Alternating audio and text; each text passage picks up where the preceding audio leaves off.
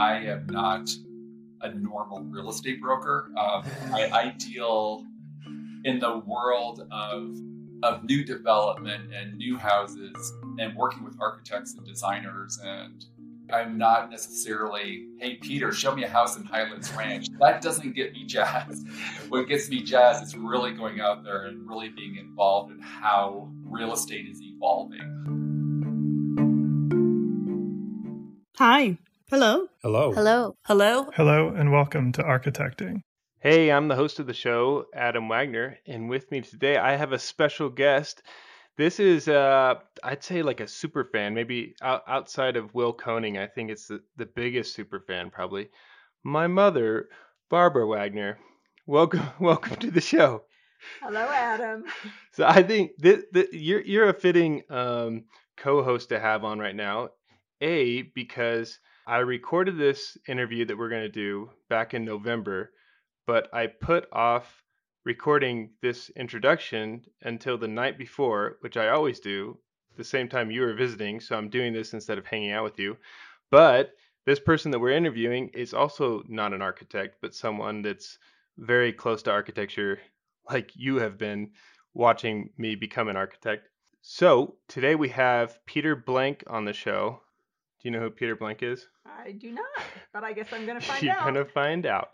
Peter Blank, he is the co-founder of Mile High Modern Real Estate Company. So it's a very large real estate company here that deals with a lot of mid-century modern architecture and then has kind of expanded beyond that. But I wanted to have him on the show because I think he has a really interesting relationship to design where he is dealing with clients and the sort of end users of architecture, and then also working with developers and architects and sort of mediating in the middle. And so he has a lot of interesting insights, interesting life where he grew up in Brazil and kind of went around in different professions until he sort of landed in real estate and almost landed his own real estate reality show at one point. But yeah, I think it was a good conversation where I talked to him a little bit before, but really got into his life and seeing sort of architecture and the profession of architect, but seeing architecture and the profession of what was I talking about? How's this going, Mom? This is going perfect. My mom's laughing at me here when I keep messing up. She only sees the very polished final podcast. You know, this podcast is so polished and just so pristine, and now she's seeing how the sausage is getting made.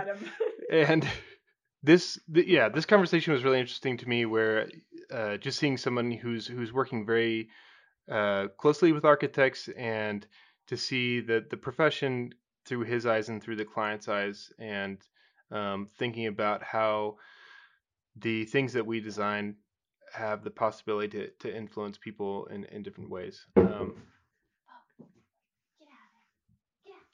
So we have dogs walking around, and so we have more noise, and that was also the case for this interview. We had some phone alerts that kept going off, and I couldn't get them out. But anyway, it's a super polished, pristine podcast. So, Mom, do you have anything else to add? I can't wait to hear it.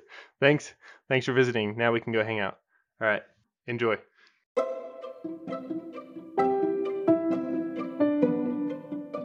Many of our listeners are familiar with Herman Miller, a 100-plus-year-old company known for its rich legacy in modern designs, ergonomics, and thought leadership. For Colorado, Workplace Resource is the certified platinum dealership representing Herman Miller, and we are proud to support the Colorado design community. Whether you are in the market for a functional and stylish home office setup or exploring a broader solution to outfit your entire workplace, we are the partner you can trust. The local teams with Herman Miller and Workplace Resource can connect you with research and insights, create a high-performing work environment, especially in this current shift with the way we work. We encourage you to explore our Future of Work Hub for more information, and the link is in the bio. Conceptual thought starters. Not sure what type of solution works best? Browse our planning ideas to start the conversation. You can download Revit files and full tools to really help dial in your solution for your floor plan. And lastly, full project design, specification, and installation for small businesses to full campuses. Workplace Resource is really the place to begin. Be sure to connect with our team. We look forward to supporting our design partners in the Colorado community. And in the meantime, please enjoy architecting.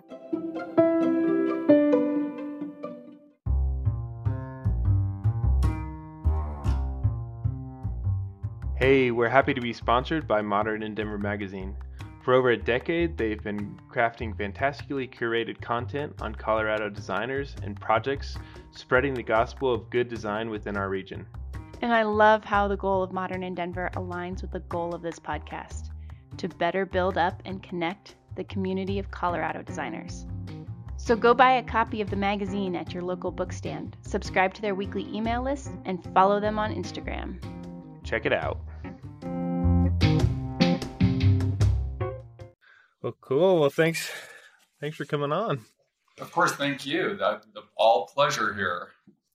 What does your Thursday look like? What does a day in the life of Peter Blank look like? I really feel very fortunate that I am not a normal real estate broker. I deal in the world of new development and new houses and working with architects and designers. And I just have so many different hats.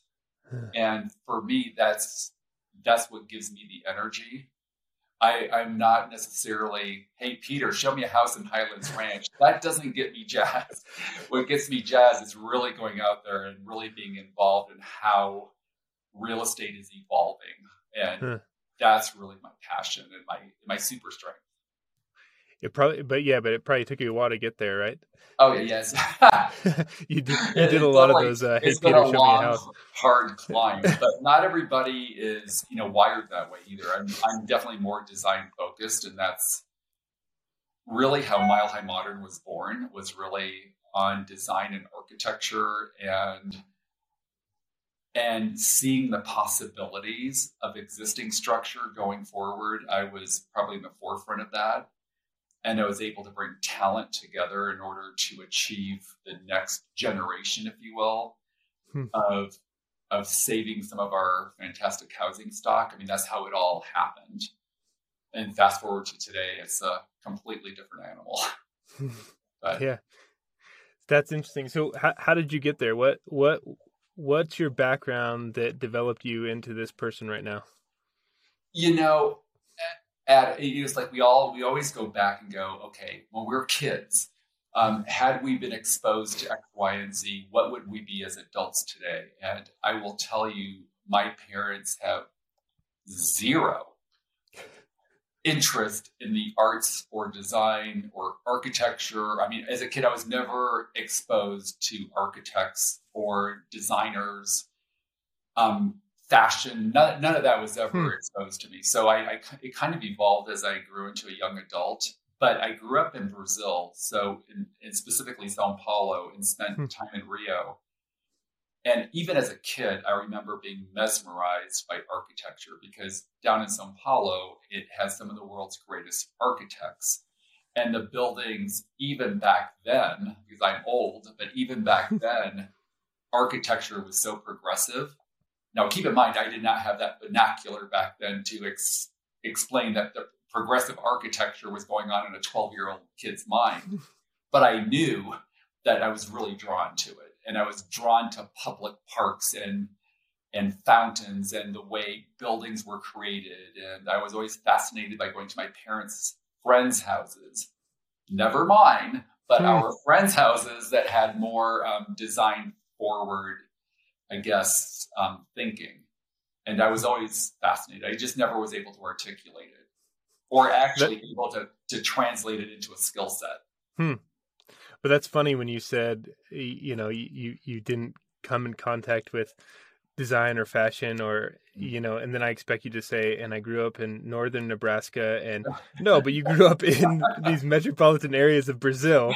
You had a leg up in, a lot of things. Well, I did. I had exposure. I just didn't have anybody to help me guide that exposure into something that was productive, so that I would say that more than anything. Yeah. And so what did your parents do that you were living down in Brazil? My dad was, when I was 2, he was hired to open up an engineering firm in Sao Paulo. So we flew down there. We grew up, 17 years in Sao Paulo, and Wow. I came back to the U.S. when I was just before college, I would say. So I had 1 year left of high school in the U.S. and then I went to college. And so for us, we didn't know anything differently. You were living in a big megatropolis, if you will, Sao Paulo being one of the largest cities in the world. Yeah. But it was also conflicted with immense poverty, balanced with or juxtaposed to immense wealth and all the good, the bad, and the evil and the ugly that goes with that. So as a kid, I was exposed to urban life that I never really experienced in the U.S. Yeah. But I wouldn't trade it for the world. Yeah. Yeah. And so you had this sort of passion for design and culture that grew in you in this very energizing place and then I thought you were going to say your father was like a politician or something, but he was an engineer. It's even like business with no related style and design. All right, I get that. Yeah, I get that. but it was all good. I guess my grandmother was an artist, so I got something out of some family gene, I guess. But was what I was saying. So so you had all this. You go into high school, and then how do you know what's next, right? Like what is next, and where does that push you outside of Brazil? So what was next was a culmination of nothing that ever got me to where I was today. But I started in the airline industry. That's where when I moved to Denver with the old Frontier Airlines. I was in communications with the airlines. After that, I went into the chocolate industry after the airline industry. And in the chocolate industry, that's where I really developed, I would say, my skill set for marketing. And then I was also in management at Neiman Marcus when it first opened in Denver. This was back in the early 90s.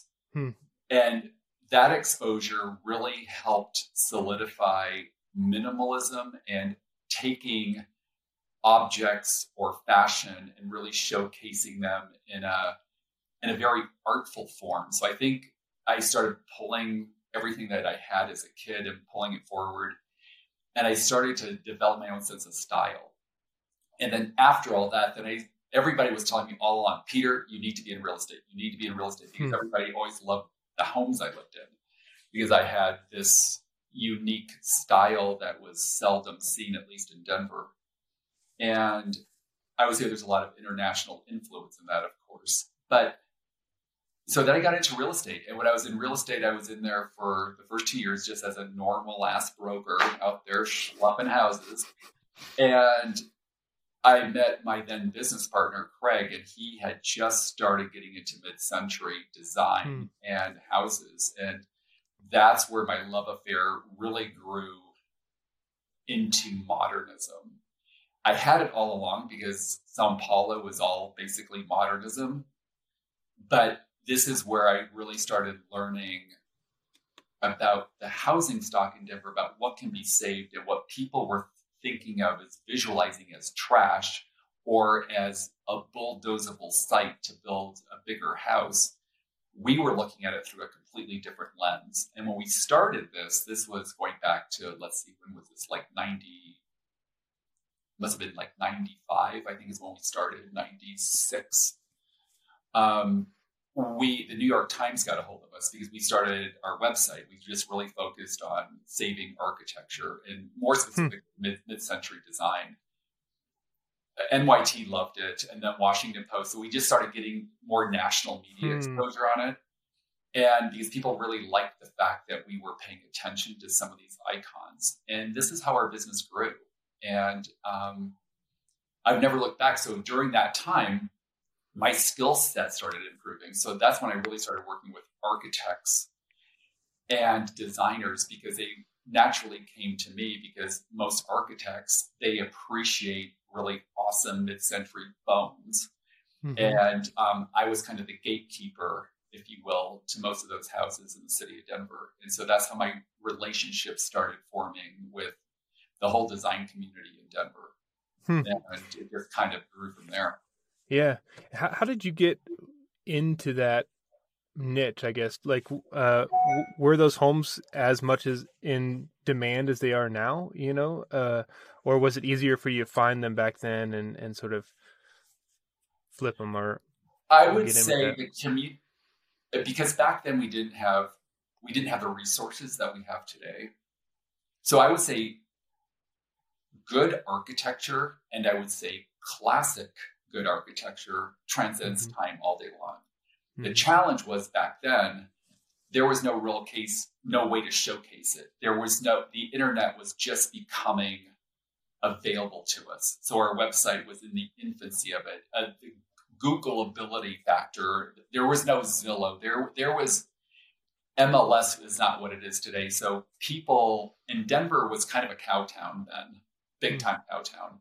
So people moving in from out of state, that particularly California, that grew up with Eichlers, or they grew up with more mid-century influence, they were struggling to find that in Denver. So that's why our voice, we started bringing the collective together to really give it the exposure we felt it deserved, and also understanding how to take them to the next level, because most of our houses were antiquated the way people want to live today, but they still love the dynamic architecture and the bones that these houses presented. So how do you make that work? Living in a museum is not, we have a lot of purists out there in the mid-century world that like to keep everything in a time capsule. Well, that's not really practical for most people. Most people, their lifestyles are different. They change. And how does that evolve into mid-century design that we were specializing in that? And which we still do. We still do a tremendous amount of mid-century, but it is like, how does that adapt? How can that be saved? How can that progress? How can that be enjoyed for the next 100 years? And so that's where our voice became really super, I guess, heightened, if you will, in the world of real estate and in the world of social media and everything else that followed from there. So you start off as a broker, and you're just running around, right, trying to sell things. You get in, you find this niche. You're getting press. You have a good partner. Then what happens? Is this like, I looked at Mile High Modern today, and how many brokers do you have? You have like hundreds of brokers. Right. We've exploded, Adam. We've exploded overnight. But, to get from where we started to where we are today, I guess it was a natural evolution. So we were always known as the modern guys, and we kind of got pigeonholed into mid-century design. So if anybody had any inkling of a mid-century house, and this is in the brokerage world, or for that matter, buyers and sellers, call Peter, he'll do it.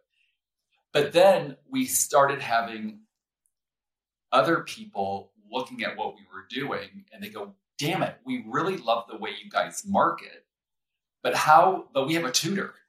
So how can you guys help me market my tutor home and in the Mile High Modern way? And so it started very organically. And then we as a company, me as a broker, I've always appreciated architecture. It could be a craftsman. It could be an Italianate. It could be a Victorian. It could be a Denver Square. I love great architecture, good bones. And what I see is sometimes what other people don't see, because I see the possibilities. And so I started evolving that skill set. And as the website started growing, we started adding additional bells and whistles to it, that it made sense that we could market a Victorian house. So our mission statement, our ethos started to change, that we can market all property in a fresh, modern way. We're still rooted in strong architecture, and specifically modern architecture. And by the way, during all this time, what I didn't mention to you is when Mile High Modern was born, that's essentially the same time Modern and Denver Magazine was born. So William and I became very good cohorts, if you will, in the very infancy. He was brand new. I was brand new. we were the first advertiser with his little stapled, I think it was like a full little magazine. And I've supported him ever since then. And we kind of grew together, and it was interesting how that relationship evolved and how his magazine started growing and Denver started becoming more nationally in focus.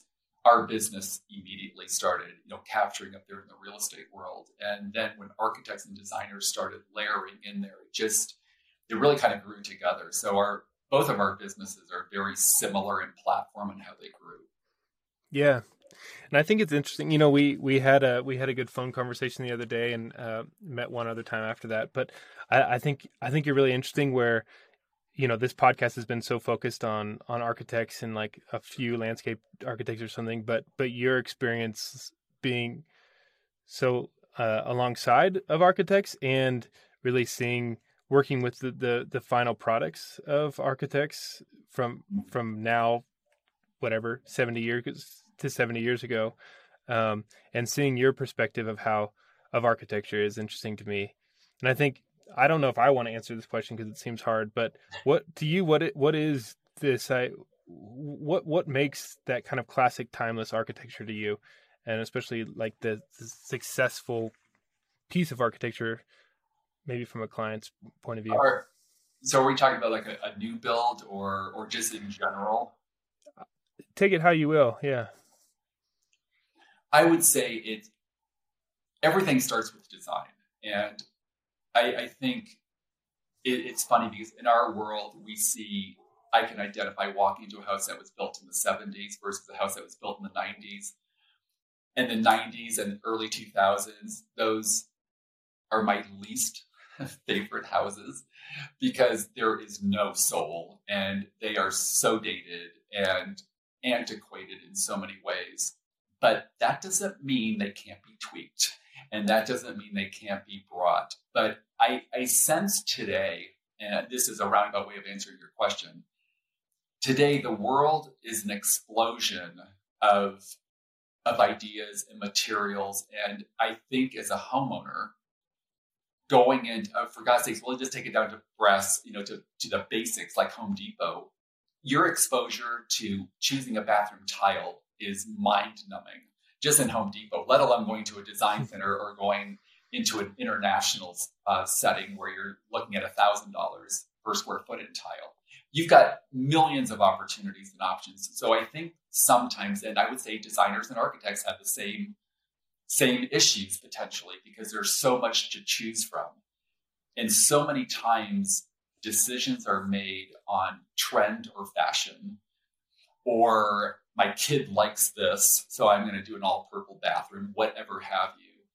And it becomes diluted so much that it becomes trendy or obsolete so fast. So I always go back to the classics, good classic architecture. Classics are the ones that built in the 40s, some of the 50s, 60s, 70s. They're still relevant today. They might need to be updated a little bit, but they still have great light, indoor, outdoor connection. Oftentimes the spaces work really well. The incredible ways in which there is soul built into these houses. And that's the challenge we have today. And we do some beautiful execution on new construction. And that's where I really have been so fortunate working with a lot of developers and architects. And I can give you a lot of examples where we all in this industry fail. But what I do is my secret sauce is I'm hearing from my clients moving in from LA, from New York, from Chicago, and of course my own intuition is the mistakes we're making, the mistakes on how we live, on floor plan. I'm really intuitive on floor plan now, better than I've ever been. I understand that dressing rooms are so important versus just a walk-in closet or a larger bedroom with a smaller walk-in closet. It's like, screw that. Do a smaller bedroom that can accommodate king-size bed and have a much larger dressing room. That's what people want. And this is where, and I'm giving you just one wild example on floor plan issues, on how we massage those. How do we massage where the staircase is? Does it need to be right smack in the center of the house where it takes up all this valuable square footage? Does it need to be the piece of art in the house?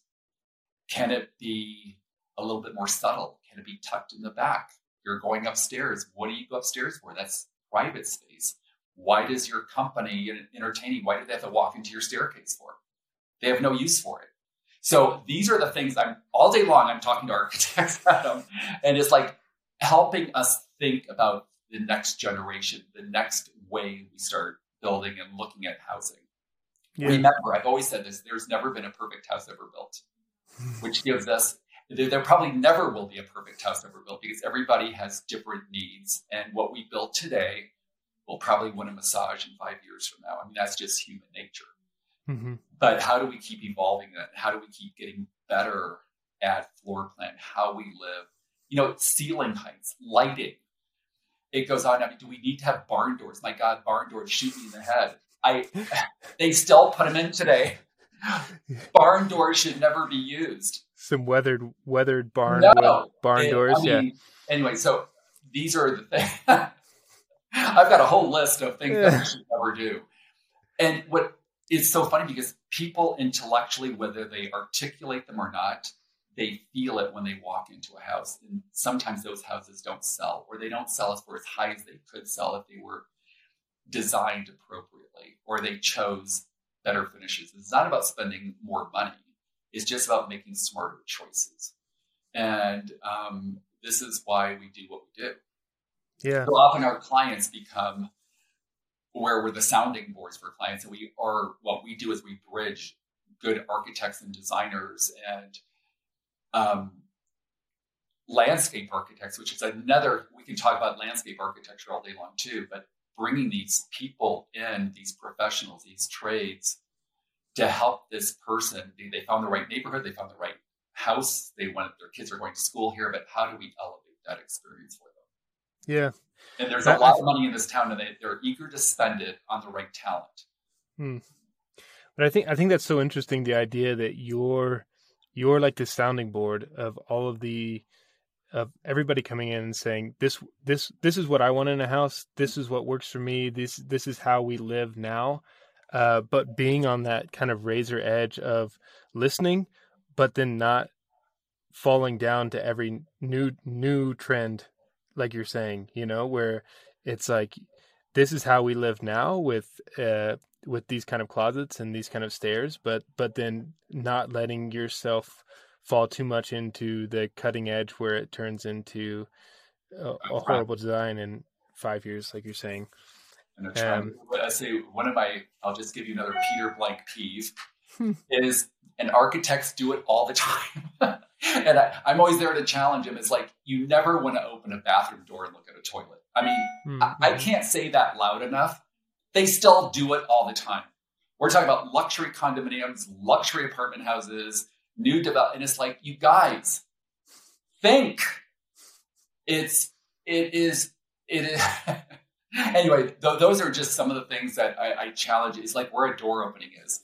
Does it open right? Does it open left? Can we do a vestibule entryway into something? Do we have to walk in and see a sea of doors, a closet door, a powder room door? I mean, it's really thoughtful when you have the time and you can actually work through some of these challenges, because oftentimes it's not about spending more money. It's just about really thinking about how people live and elevating the experience on how you live. Some people don't care about design, but they do care when they can see the difference. Mm-hmm. They may not be able to articulate it, but they do notice the difference when it's side by side. They will always choose the better one in design. It's like building a better mousetrap. You will gravitate towards that, even though you may not be able to tell somebody intellectually what you're looking for. Mm-hmm. Yeah.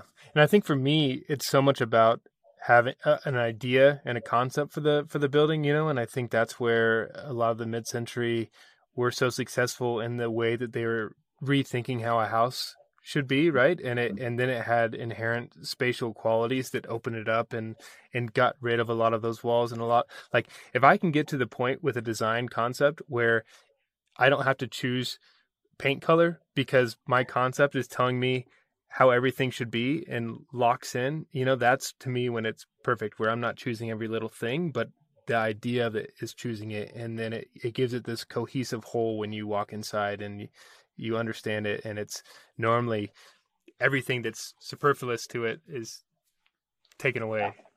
Well, and honestly, that's always been my philosophy too. And I don't mean this in a negative way. It's simplicity, and I would say simplicity really rules, and it can make the beauty of a house so much more than it is. Mm-hmm. And particularly when you dial in landscape to the interiors, oftentimes they're never done in cohesion. They're done after the fact. Architects are famous for what I wish architects could also do the interiors, because then the vision becomes one, versus I see clients all the time making tremendous mistakes. They'll have a fabulous house being built. Then they'll hire a designer that doesn't really understand the house, but there's so many mistakes that could have been avoided. And it's almost like you're walking into, it's almost schizophrenic in some ways. And then you add the landscape on top of it, or the lack of landscape on top of it. And it could just be so much better. And this is where we try to point out the differences, or if you do X, Y, and Z, you will achieve this. And it's amazing when it's done well. The execution can be just brilliant. And again, it's not about the money. Mm-hmm. It's like, give me a wood box and I'll make it look beautiful. And it's the right lighting and music and a candle. I mean, it's that simple. It doesn't have to be rocket science. Yeah. And so who are you seeing architecturally creating these great spaces within Denver? What architects are you working with that are really Am I supposed to be name dropping? Yeah, name drop. That's what this is all about. This is just like a gossip. I don't want to get myself in trouble, Adam. This is a local gossip show. It's up to you what you say. Well, I think it's all over the board. It depends on budget, and I would say just because you've got a big budget doesn't mean mistakes don't happen. Mm-hmm. I mean, that's the other thing. You can throw money at anything, but that doesn't mean you're going to get the great execution. And at this point, I would, with your permission, I would rather not name drop, but let's just say I've worked with most of the architects in the city of Denver. I like some better than others, but I would also say some,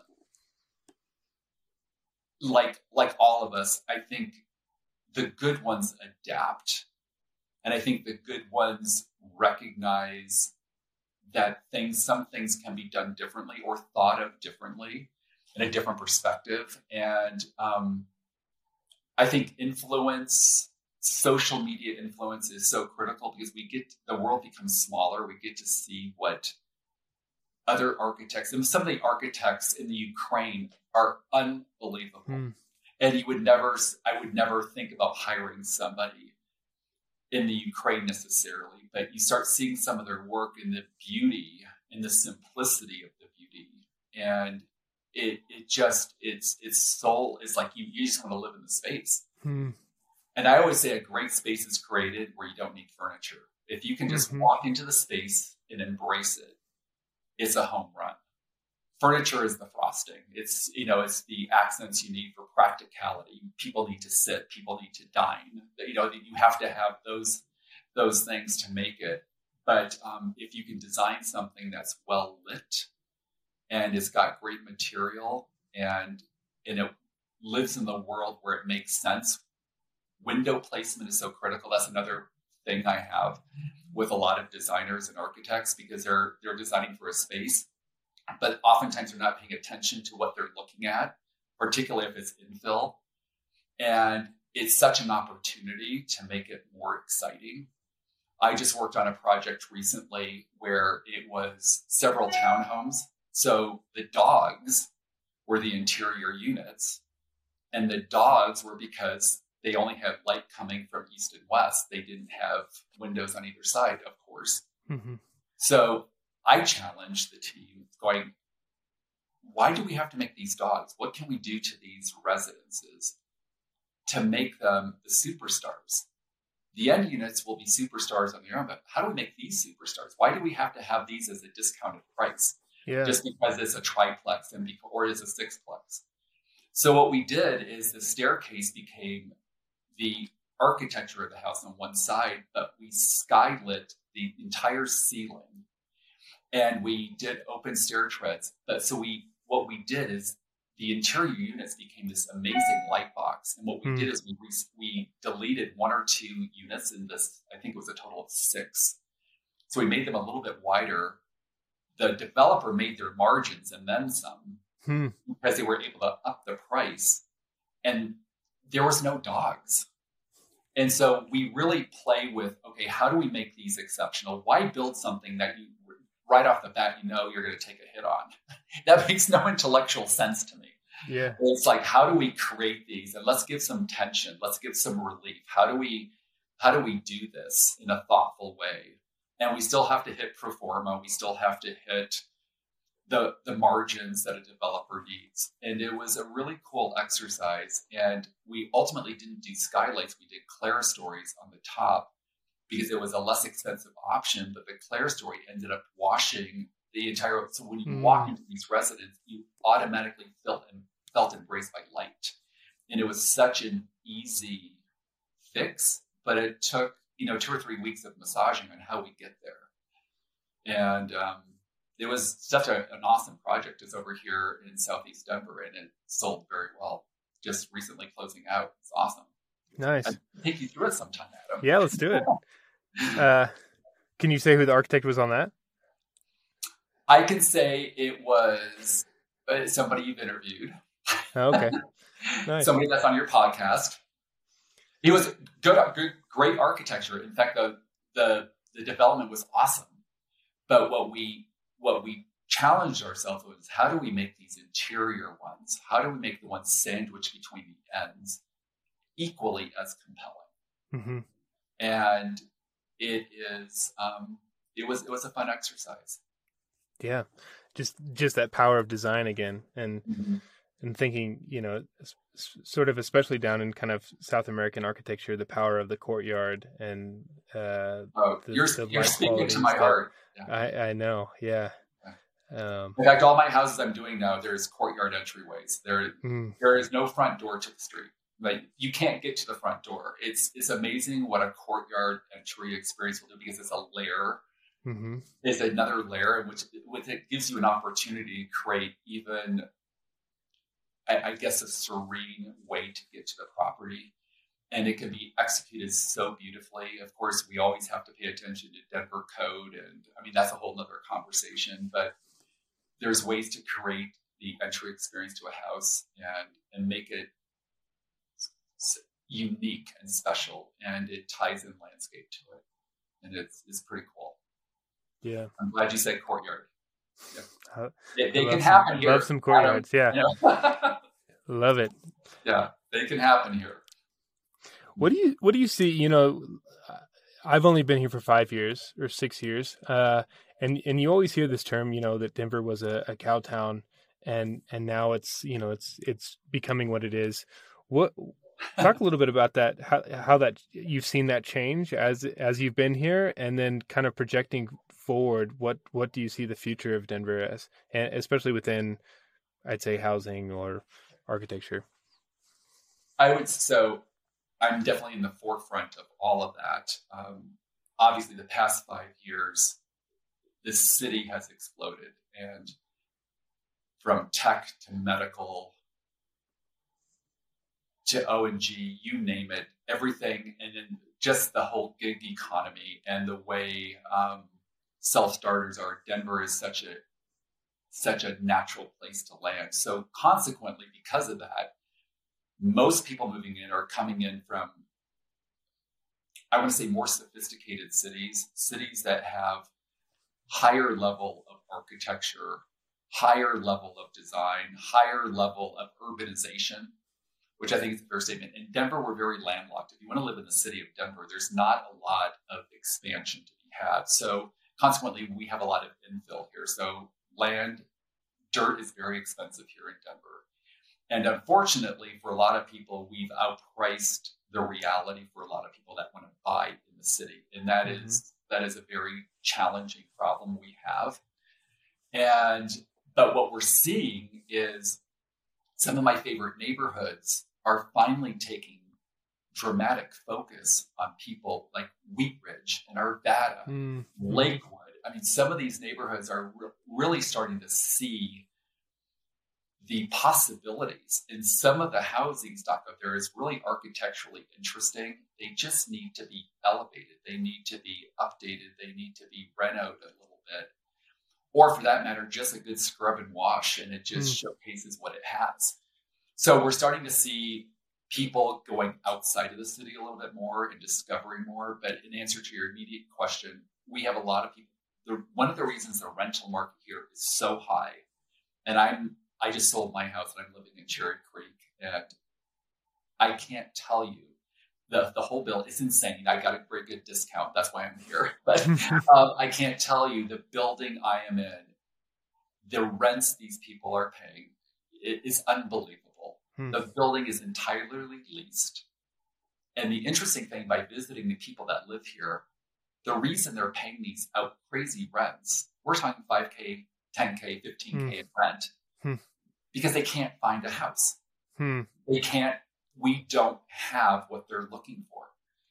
And they don't want to settle either. I mean, they don't want to go through the brain damage of doing a remodel or a renovation. So a lot of our apartment buildings, and I would say most across the city, we're in a similar situation with our housing stock. They're all leased, whether it's low end or high end or everything in between. And it's because there's no housing. And so we are constantly challenging ourselves. How do we create more housing here in the city? A lot of people are choosing to exit the city because they can cash out as long as they have where they're going. Either they're moving out of state, or they are downsizing appreciably, or they're going, as far as Salida because they found a really cool little place there, and now we can all telecommute and work from home, etc. So the dynamic is changing so much on how we live, and that's opened up so many possibilities. But I would say architects, designers, builders, trades, they're all slammed busy for the most part. And the challenging part is, even if you have a project, it doesn't mean there's a payday anytime soon, because it takes 2 years to build anything, or 3 years. And then you've got the city, you've got the whole backlog there. So we're in a tough spot. But the exciting part is Denver's growing, and it's an exciting city to be living in. And we're seeing the benefits along with a lot of the challenges we face. Yeah. It's so tough, that dynamic of like the project you were talking about before, of doing one less unit so that we can raise the price on that. And, but at the sacrifice of what? We're trying to make, developers and ourselves more money with larger projects, but then it's just hurting it and pricing more and more people out. Ways. But the market is pushing in that way. And, I think back to like your experience within Brazil, and, those dynamics there of poverty and wealth so closely connected. And, it's such a hard issue of what you do with that, and here, especially in how you're able to. And I would say, I don't want to make a political statement, but kind of open the door. I will just say our country is heading more towards that direction. It is definitely the rich versus the poor, and middle class is disappearing, and it's scary. And a lot of it has to do with, obviously, the job force, but it also has to do with our housing, our cities. And it's just not Denver. Every city is growing like crazy. We're doing business in Nashville right now. KC is like exploding. Every smaller city is gaining by leaps and bounds on percentages of housing and how they've increased. And it's in some ways, it's like, where are the people getting all this money from? But what I think we often forget is, we talk about these people with all this money, but what we're not talking about is all the people that don't have any money. And that's the part is very concerning too. It's like, where do these people live, and how do they support the city? We need these people to support our city and growth, because without them, we don't have services. And so how does that all work and play into it? So it's a it's an interesting time. Yeah, for sure. And just, how we've been talking about the power of design and the possibilities there, but it's so hard when I sort of price myself out of being able to help give design to lower end projects, right? And you have to go after those higher end, and how you're able to kind of feed that back in. But well, I would love a piece of land to do affordable housing, because I would love it. I would be on that all day long. I just think, because in my opinion, everybody deserves good design, and it should be attainable and affordable. But it's, sometimes I live in my own bubble, Adam. I know. I feel the exact same way. Exactly. Yeah. There's a lot to do. Yeah. What's been the hardest day of your career? Do you have one that sticks out? I would say it definitely has to do with emotions. It has to do with so the good part about the business I'm in, I'm often helping somebody attain their dream house. I mean, that is always the fun part. The closing day, the experience of them building their house for 2 years and they're finally moving in.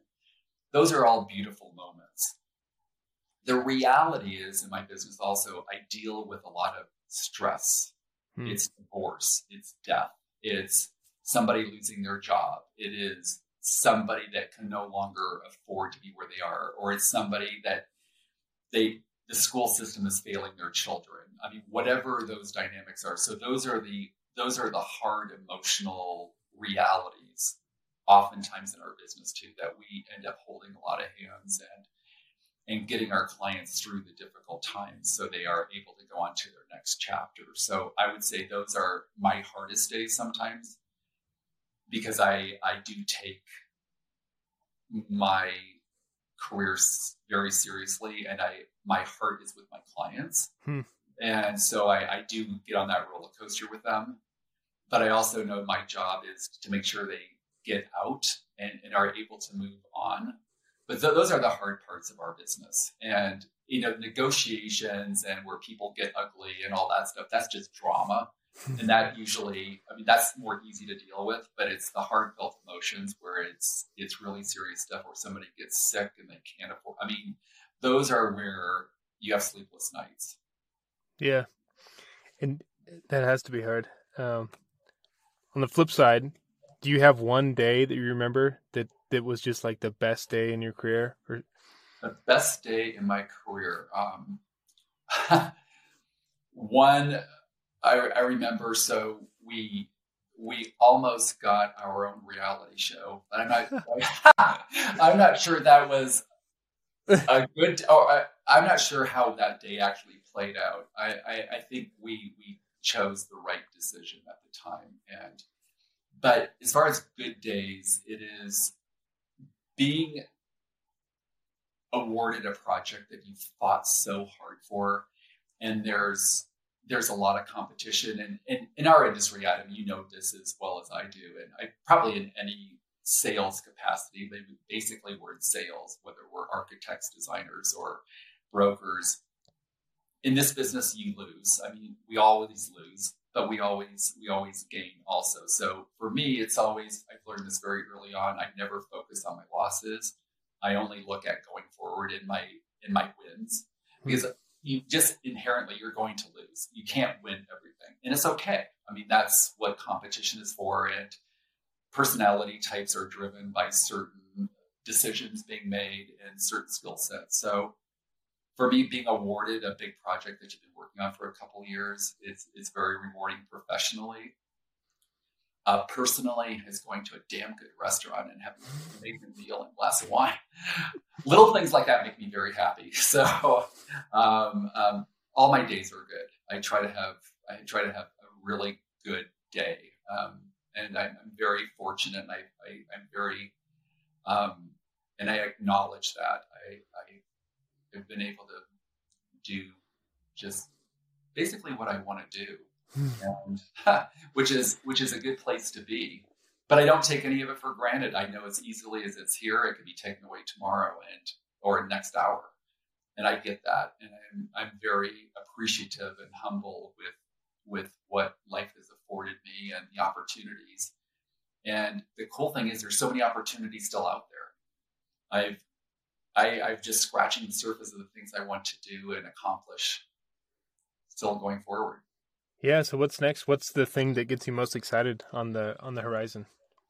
Right now it's publishing, and William has been really good with me on that, but I did MHM Raw 2 years ago, but now that's in me, I want to totally elevate that and take that to the next level, and it's really exciting. So I'll be working on that, and there's many stories to tell, and I want to get those stories out there. Yeah, cool. I like that. And that part's really cool.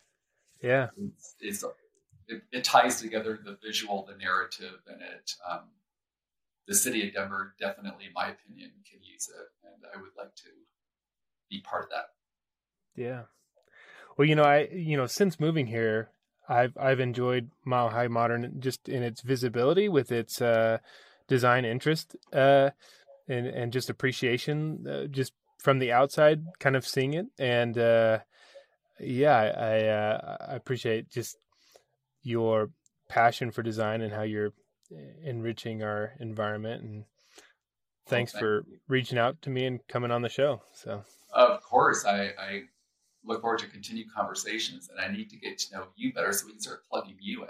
Yeah, it sounds good. Need to get Adam out there. Sounds good. Yeah. Okay. Well, thanks for coming on. You're welcome, Adam. I appreciate it. You can visit architecting.com, that's architect-ing.com, to see images from this week's guest. And please rate and review the show wherever you listen to podcasts. Have a great week and keep connecting. This is Sarah Hubbard, host of You and Me Kid, a podcast about starting and raising a family on your own. We just launched season 2, and I'm speaking with single moms, those still considering, and experts in relevant fields to give you a real sense of what the day-to-day experience of solo parenting looks and feels like. Plus, this season, I've partnered with California Cryobank, the #1 sperm bank in the U.S. So wherever you are in the process, this podcast provides some support, humor, and helpful information. Listen to You and Me Kid wherever you get your podcasts.